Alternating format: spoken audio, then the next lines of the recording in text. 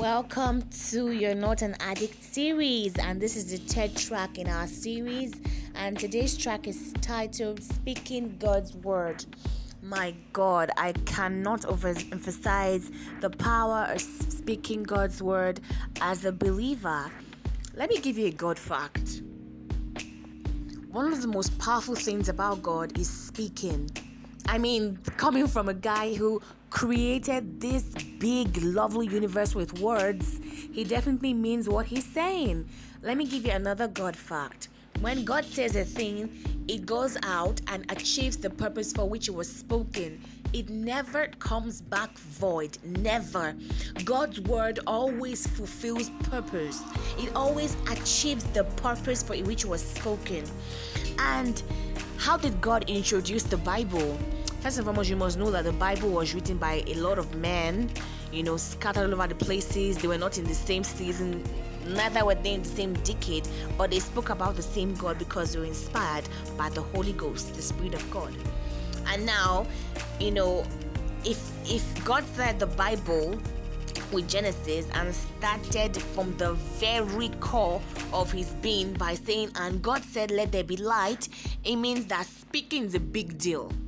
And so the first thing we see in the Bible is, in the beginning, God created the heavens and the earth. Now the earth was formless and empty. Darkness was over the surface of the deep, and the Spirit of God was hovering over the waters.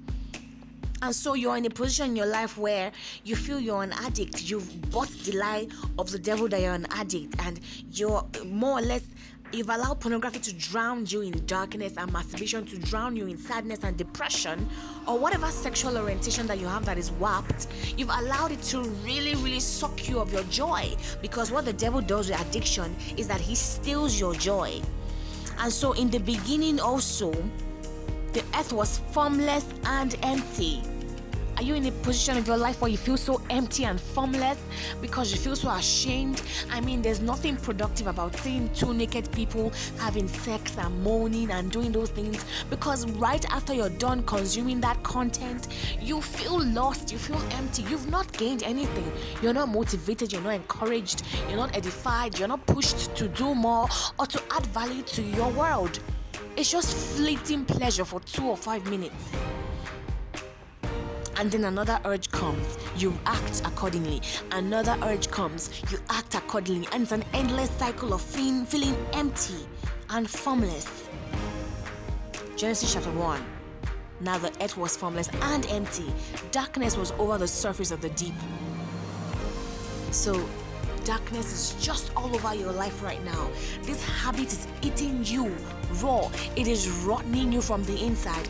And remember, God gave me a picture of how the devil was trying to rot me from the inside. You get, just make me, so dirty and filthy. Meanwhile, outside I'll be smiling and looking so great and innocent. Oh, the amazing Efosta.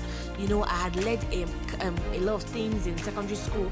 I had led teams in university. I was doing well academically. I was a great girl. I was still praying. I was still a lovely girl. My parents still believed that I was an amazing daughter, obedient and all of that. I was really beautiful, really happy and jovial. But then I was struggling with the secret sin. I knew that something was eating me up. The Bible says there was darkness over the surface of the deep. So there's darkness over the surface of your own deep right now. There's darkness hovering over your life. But guess what? The good news is that the Spirit of God was also hovering over the waters. And so you can't say that where there's darkness, there's no light. Because God is light. And so there's so much darkness here. There's so much formlessness. It's empty. It's a bad situation. A bad habit. But guess what? The Spirit of God is still hovering over the waters. And his solution? Speaking. He spoke.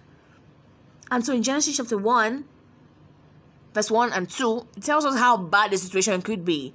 And that situation could be your situation right now. There's darkness, there's emptiness, there's formlessness, right? But in the very next verse, in the third one, and God said, let there be light. And there was light. My God, my God. And it feels like it happened in a split second. God spoke the word.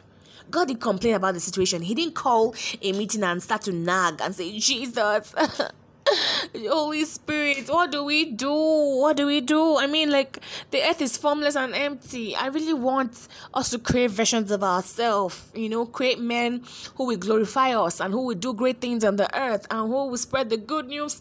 But the earth is just formless, it's just dark. What do we do? What do we do? I mean, he didn't do that. He didn't cry over the phone. He didn't count leaves and say, he loves me. He loves me not. He loves me. He loves me not. I'm not good. I'm up to no good. No. He spoke the word. He said, let there be light. Speak the word over your situation right now, and there will be light. Why? Because you're a God being. You have the genes of God in you, the very genes of creation in you. You have a mouth and you can speak the word. And if you do not know any other thing to say, you do not know any word in the Bible right now that can speak to your situation, why don't you borrow from God's own dictionary? Borrow his vocabulary and say, let there be light in my life right now. You know what happens when light comes on? Ask the man who walked into a dark room and used his hand to trace the switch on the wall and put it on. Guess what? Voila, there was light. He didn't have to call a friend or whine or nag or cry all night or write in his journal, I am no good, I'm an addict. No, he put on the switch. I'm asking you to put on the switch in your life right now and say, let there be light. You have a mouth for something, and it's not for complaining. God didn't complain. He said, let there be light. And there was light. There will be light right now. There's light right now. When light comes, darkness cannot comprehend it. In the name of Jesus, I pray for light in your situation right now. In the name of Jesus. God saw that the light was good and he separated the light from the darkness. What does that mean? That means that the devil is not going to leave you alone. He's going to come back and bring images of pornography and masturbation and tempt you again and give you those urges and want you to act out to fulfill the gratifications of your sexual desires. He wants you to gratify yourself and give yourself some pleasure. He'll tell you, hey, it's just 2 minutes, it's just 5 minutes, and nobody's going to see you. Just go under the sheets and do it. Just go into the toilet. Nobody's going to know. And you'll still be a virgin, And you can still smile outside and you can still go to church and lift up holy hands and nobody will know. But that's a lie. You will know. And you'll be greatly disturbed. But God saw that there was light and he separated from darkness. However dark the situation is, the Spirit of God is hovering right now over that situation. He's there right now and is asking you to speak the word. Speak the word. Say, let there be light in my situation. Let there be light right now. I command the spirit of masturbation and pornography and every warped and twisted sexual orientation right now to bow to the light in me. Let there be light over my situation. I am not an addict in the name of Jesus. I pray for you today for strength to say those words. Let there be light. I declare light to your situation right now. Light to your situation. Compelling light in the name of Jesus. It throws away all the darkness and it brightens up the room. The Holy Spirit is sweeping your mind clean right now. Sweeping your thoughts clean right now. Purifying right now with this word. Let there be light in your situation in the name of Jesus. Let